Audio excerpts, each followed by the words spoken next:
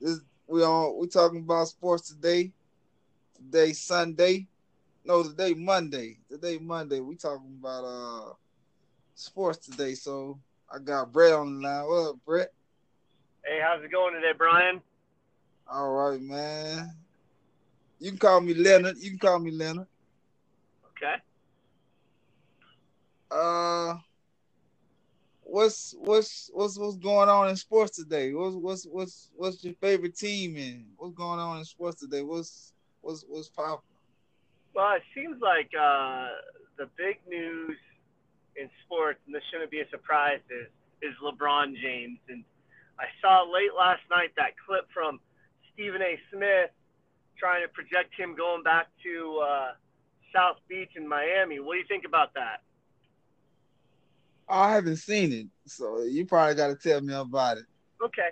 So Stephen A. Smith is commenting on he's got a 13-year-old son, and I believe a 9 or 11-year-old playing AAU basketball in Miami, and they just got clips of him, going to some old spots to eat, walking down the street, shaking hands, kissing babies, and Stephen A. Smith just says, "Hey, as far as I know, people I talk to, he really likes it down there. Don't count Miami out." But the thing with LeBron is he needs shooters around him. He's going to be Right, a guy that dribble, penetrate, and kick it out. He needs to have shooters around him to be successful, and I don't think you have that in Miami. So I don't know if that's just Stephen A. Smith trying to get headlines, or if he really legitimately believes that's a possibility. right. So what team you going for? See, I think he's going to either go to Houston or LA. I think with Houston, with Harden and Chris Paul, he's got two guys that can shoot, which will free him up just to get to the hoop. I think the 76ers is another possibility, but Markel Fulk, he's not really a shooter, and Ben Simmons is not really a shooter either. Ben Simmons, his game is tailored a lot like LeBron James. So to me, Houston or LA, LA is just going to have the attraction of it's the LA Lakers, so they're going to be able to pull guys. Who do you believe is the front runner right now? I gotta go. I gotta go with Let's see. Let's see. My best is Let's see. Well, my best is I'm going with the team. I'm going with teams because I'm not going with just the players. I'm just going with the teams, and I'm just going with the Hawks. Really? Right. Okay. Okay. Why the Hawks? Yeah, I'm not. I go with the team. Me, I like teams. Players, I like Okay. players too. I like to go with the players too. 'Cause, I like working teamwork. I like to judging by team. Because if they don't play by team and they hog the ball all the time, that's not playing as legitimate. You're not really sharing the ball with the team. So I like to play Okay. as a team, and like not for the players to hog the ball all the time, and it's just really a team sport. Okay. The other thing I see that's been kind of dominated the headlines with, I think they said less than 10 weeks now. College football is right around the corner, so I'm starting to see a lot of way, way, way too early preseason predictions, national champions, all that kind of stuff, and professionally as well. Um, who's the team you think this year in college football is going to take that championship? I'm going with the Gators. Really? Right. Okay. Why Florida? I like the Gators. Okay. Okay. I like the hires head coach, Yeah, I, man. I kind of like the Gators. Okay. I really really like that head coach hire. Dan Mullen was down there before. with Urban Meyer as the offensive coordinator. He's got a lot of ties down there. And, man, that talent down in Florida is ridiculous. And you just hope that he's not, maybe a year or two late, because you got, Willie Taggart at Florida State. He's a beast at recruiting. He's going to get players. Mark Richt at Miami, that dude's pretty good too. And Charlie Strong at South Florida, he's gonna turn some heads too. So I'm interested to see what Florida's gonna do as well. I'm a Nebraska fan, so for me to see hometown boy come back to coach our team, we'll be lucky to win 7 games, but if we win 7-8 games, man, you just better give that guy coach of the year after going 4-8 last year. So, Nick Saban's going to be tough again. Alabama's going to be good. They got to figure out that quarterback situation. But I think Clemson. That's my team to pick this year. I think Clemson's going to be the one to. I think they're going to run the table this year. Right. I think you should be a sports commentator. I think with Dabo Swinney, he's proven he's not a flash in the pan. He's a really, really good coach, and he didn't even blink an eye. He lost the number 1 overall quarterback 2 years ago, Hunter Johnson. He lost him and didn't even blink an eye. So right. That's pretty crazy to lose it. That just tells you what kind of talent, what kind of program that guy's built there at Clemson, to lose the number 1 overall prospect in the country from 2 years ago and to say, whatever, we got plenty of quarterbacks. That's incredible. And Ohio State's going to be another good one. They've got they lost their quarterback, but Urban Meyer is a good coach. He's a great recruiter, so it'll be interesting to see what he can do. But I think Florida, I kind of have to agree with you. I think Florida might turn some heads this year and surprise a lot of people. They got a lot of talent. They just need the right coach to be able to put it all together. But then what? Then moving on, you got the NFL. What's your thoughts on Baker Mayfield? Is he going to be successful? Or is he going to be just another Johnny Manziel? I think he could be successful. Okay.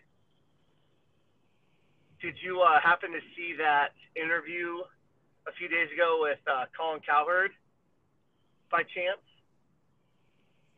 No, I was caught up. I didn't see it. Okay, so I wasn't a big Baker Mayfield fan. I didn't like, the cross grabs, the hip thrust, the let's throw the flag right in the middle of the field at Ohio State.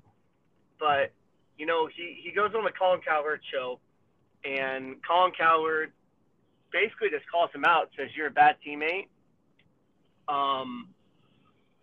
You have a lot of antics. You're immature. What do you have to say about it? And he just said, hey, football's a violent game. It's competitive. And, I'm going to celebrate with my team. And Colin Cowherd used that to segue to a clip of him running away from his teammates and over to the fans. And he said, I don't like that. That's not what you should do. And Baker Mayfield's response was, did you see the other 3 touchdowns? The other 3 touchdowns, I celebrate with my team. On this particular play, we have fans that traveled to Ohio, and I want to give them some love and credit for them traveling and coming all this way. So how does that make me a bad teammate? I went right back to the sideline and celebrated with my team. So that kind of shut Cowherd up. And I think the guy, he doesn't have unrealistic expectations. He knows that Tyrod Taylor is a better quarterback right now. He knows that he doesn't have the game right now to compete and be successful right away. And he's willing to learn and willing to bide his time. And I think that's going to Pluto, the dwarf planet, is an incomprehensibly long distance away. Seriously, it's currently more than 5 billion kilometers away from Earth, and it challenges the imagination that anyone could ever travel that kind of distance. And yet, NASA's New Horizons has been making the journey, and it's going to arrive there July 2015. Now, you may have just heard about this news, and I promise you, when New Horizons makes its close encounter, it's going to be everywhere. So let me give you the advanced knowledge on just how amazing this journey is and what it would take to cross this enormous gulf in the solar system. Pluto travels on a highly elliptical orbit around the Sun. At its closest point, known as perihelion, Pluto is only 4.4 billion kilometers out. That's nearly 30 AU, or 30 times the distance from the Earth to the Sun. And Pluto last reached this point on September 5th, 1989. At its most distant point, known as aphelion, Pluto reaches a distance of 7.3 billion kilometers, or 49 AU. And this will happen on August 23rd, 2113. Now, I know these numbers seem incomprehensible and they lose their meaning. So let me give you some context. Light itself takes 4.6 hours to travel from the Earth to Pluto. If you wanted to send a signal to Pluto, it would take 4.6 hours for your transmission to reach Pluto, and then an additional 4.6 hours for their message to return to us. So let's talk spacecraft. When New Horizons blasted off from Earth, it was going 58,000 kilometers per hour. And just for comparison, astronauts in orbit are merely jaunting along at 28,000 kilometers per hour. That's its speed going away from the Earth. When you add up the speed of the Earth, New Horizons was moving away from the Sun at a blistering 160,000 kilometers per hour. Now, unfortunately, the pull of gravity from the Sun slowed New Horizons down. So by the time it reached Jupiter, it was only going 68,000 kilometers per hour. It was able to steal a little velocity from Jupiter and crank its speed back up to 83,000 kilometers per hour. And when it finally reaches Pluto, it'll be going about 50,000 kilometers per hour. So how long did this journey take? New Horizons launched on January 19, 2006, and it'll reach Pluto on July 14, 2015. So do a little math, and you'll find that it's taken 9 years, 5 months, and 25 days. The Voyager spacecraft did the distance between Earth and Pluto in about 12.5 years, although neither spacecraft actually flew past Pluto. And the Pioneer spacecraft completed the journey in about 11 years. So could you get to Pluto faster? Absolutely. With a more powerful rocket and a lighter spacecraft payload, you could definitely shave down the flight time, but there are a couple of problems. Rockets are expensive, and coincidentally, bigger rockets are super expensive. The other problem is that getting to Pluto faster means that it's harder to do any kind of science once you reach the dwarf planet. New Horizons made the fastest journey to Pluto, but it's also going to fly past the planet at 50,000 kilometers per hour. That's less time to take high-resolution images. And if you wanted to actually go into orbit around Pluto, you'd need more rockets to lose all that velocity. So how long does it take to get to Pluto? Roughly 9 to 12 years. You could probably get there faster, but then you'd get less science done, and it probably wouldn't be worth the rush. So are you super excited about the New Horizons flyby of Pluto? Tell us in the comments below. Thanks for watching. Never miss an episode by clicking subscribe.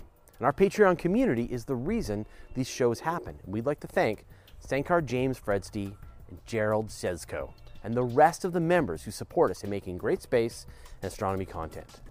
Members get advance access to episodes, extras, contests, and other shenanigans with Jay, myself, and the rest of the team. Want to get on the action? Click here. At its closest point, known as perihelion, Pluto is only, oh no, the font colors changed to purple. I don't know why.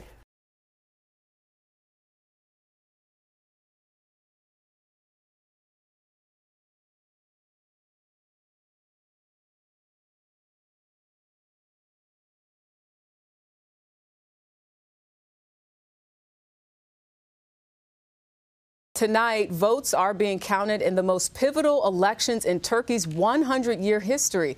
The outcome could determine whether the NATO ally returns to democratic rule or continues on its path towards autocracy. CBS's MTS Taib is in London tracking the latest developments. Good evening. Jarika, good evening. President Recep Tayyip Erdogan is fighting for his political life tonight as the strongman faces off against a unified opposition to his decades-long rule. These elections have all the trappings of a major democracy in action. But make no mistake, this is a vote unlike any other, as Erdogan, a populist authoritarian, fights to keep his grip on a nation he's pushed from secular to religious, liberal to right-wing, but also into a global player as a NATO member with close ties to Russia. And this is the man trying to unseat Erdogan, opposition leader Kemal Kılıçdaroğlu, a soft-spoken economist and retired civil servant who's promising to return the modern Turkish state to its secular roots, ally it closer to the West, and bring it back into a parliamentary democracy. But it's the economy that has so many Turks concerned as they struggle to cope with record-high inflation and a cost-of-living crisis, while still reeling from a massive earthquake in February that killed over 50,000 people. Now, at this hour, it's looking increasingly like the election will go into a runoff expected in 2 weeks, a vote, Sharika, that could reshape Turkey. I'll be watching that closely. MTS Tayyip, thank you. This video is brought to you by NordVPN. On Sunday, some 64 million Turkish citizens went to the polls to elect their president and parliament. Before the election, polling gave Kemal Kılıçdaroğlu and the six-party opposition coalition a slight lead over incumbent President Recep Erdogan and his AKP party, who've been in power for the best part of 2 decades. But on Monday morning, with over 99% of votes counted, it looks like Erdogan has actually outperformed the polls and is in fact about 4 points ahead of Kılıçdaroğlu. As neither candidate has reached the 50% threshold, thanks to a strong showing from the third candidate, Öcalan, this means that there'll be a runoff election on May the 28th between Erdogan and Kılıçdaroğlu. So in this video, we're going to have a look at the results, why Kılıçdaroğlu apparently underperformed the polls, and how the upcoming runoff election might pan out.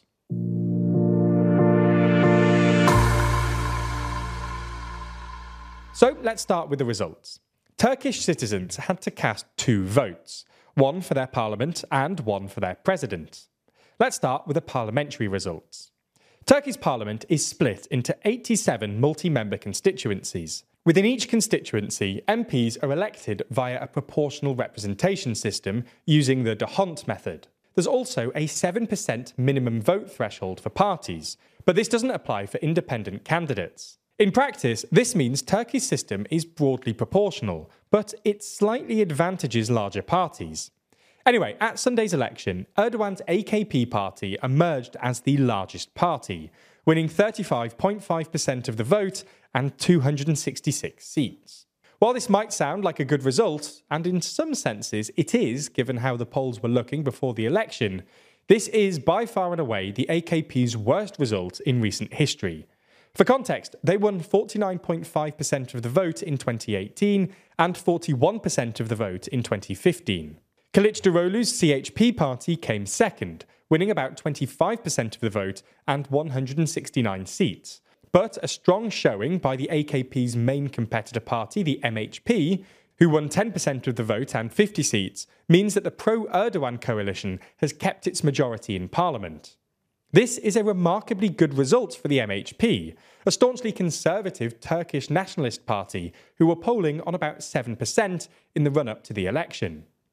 Generally, the CHP performed well in urban areas, winning majorities in Ankara, Izmir and along the western coast, while Erdogan and the AKP performed well in rural areas, which tend to be more conservative, and retained the upper hand in Istanbul.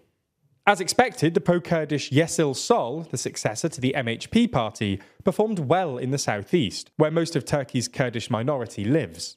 In the presidential election, Erdogan came in first place with 49.2% of the vote, about 4 points ahead of Kılıçdaroğlu, who won about 45% of the vote. Erdogan was denied a majority by a strong showing from third candidate Sinan Ogan, who won 5.3% of the vote. Again, Erdogan performed well in rural areas in central Turkey, while Kılıçdaroğlu performed better in urban and Kurdish areas. Kılıçdaroğlu also performed pretty well in areas that have been affected by the earthquake, especially in areas to the west of Gaziantep, although Erdogan put out a strong showing in Gaziantep itself, a traditional Erdogan stronghold. As no candidate got 50%, this means there'll be a two-candidate runoff election between Erdogan and Kılıçdaroğlu on May the 28th. All this raises the question, though, why did Kılıçdaroğlu underperform the polls? Before the election, most polls had Kılıçdaroğlu on track to win in the first round. Not only did this not happen, but he was also beaten by Erdogan. This is probably something to do with polling methodology. It's easier to contact young people living in urban areas, who are more likely to answer the phone or respond to an online survey. And it's hard to measure sentiment in Turkey's rural areas, which ended voting overwhelmingly for Erdogan. Erdogan might have also been helped by the turnout, which was extraordinarily high. Turkey always has a very high turnout rate. It was 86% in 2018 and 85% in 2015. But provisional data suggests it was about 90% this year. While you might expect this to help Kılıçdaroğlu, it looks like it might have been pro-Erdogan voters who came out to defend the incumbent against the possibility of change. At this point, we should say that both Kılıçdaroğlu and Öcalan have voiced concerns about the vote count. Kılıçdaroğlu has accused Erdogan and the state-run Anadolu news agency of delaying results in places where Kılıçdaroğlu was doing well to exaggerate Erdogan's lead, while Öcalan claimed that he had heard of overseas votes being manipulated. However, the fact that the counts from the state-run Anadolu news agency and the opposition-aligned Anka news agency basically matched up suggests that the votes were indeed counted fairly, especially because the two agencies actually count the votes differently. Essentially, Anadolu counts the votes at the provincial level, while Anka counts them at individual polling stations, to make sure there's no change in the numbers as they're being delivered. Generally, this was a pretty great result for Turkish democracy. While the election wasn't necessarily fair, the voting process was almost entirely peaceful and free. Turnout was high, and both sides broadly agree on the final count. So, who's going to win the runoff on May the 28th? Well, at the moment, Erdogan is definitely the favourite. Not only did he win the most votes the first time around, but Öcalan, the third candidate, is ideologically closer to Erdogan than Kılıçdaroğlu. Öcalan is a die-hard Turkish nationalist who used to be the member of the MHP, Erdogan's main coalition partner in government, and he performed best in conservative areas which are generally Erdogan-leaning. While Öcalan has said he'll support Kılıçdaroğlu if Kılıçdaroğlu agrees to exclude Kurdish parties from his alliance, Kılıçdaroğlu is unlikely to agree to this, and even if he did, he'd need to win something like 80% of Öcalan's votes to beat Erdogan, which is unlikely. Perhaps the only thing that could ruin Erdogan is the economy. As we've explained in previous videos, the lira is down over 60% compared to before the pandemic, and it's only being kept afloat by intervention from Turkey's central bank. So far, Erdogan has been able to maintain his popularity by dishing out generous handouts to key constituencies. But if the currency crisis gets worse, which is at least possible, and Erdogan proves unable to protect his key constituencies, then he might finally pay a political price for the economic crisis he's created. All in all, it's not a good result for Turkey's opposition. Kılıçdaroğlu looks unlikely to win on the 28th, and even if he does, he'll struggle to get anything done given the composition of Parliament. A few weeks ago, we were invited to Downing Street, where we were briefed on the government's anti-fraud plan. As part of this, we found out that more younger people have fallen victim to online scams than over 35s. And as our analytics frequently tell us, our audience skews younger, which means that you're likely in this age bracket. So if you want to protect yourself online, you should try NordVPN. NordVPN has a bunch of tools that keep you safe. First, they have a feature called Threat Protection, which protects you from malware, trackers, malicious ads, and phishing scams. But that's not all. NordVPN also has dark web monitoring services, which, even if you somehow do fall victim to online fraud or scams, notifies you if your details end up online, so you can promptly change your passwords and keep yourself protected. And what's more, if technology isn't really your thing, don't worry. NordVPN offers 24/7 customer support and even a 30-day money-back guarantee for all users. So check out our link in the description to get your discount on their 2-year plan, plus 4 extra months on top of that. Thanks for your support.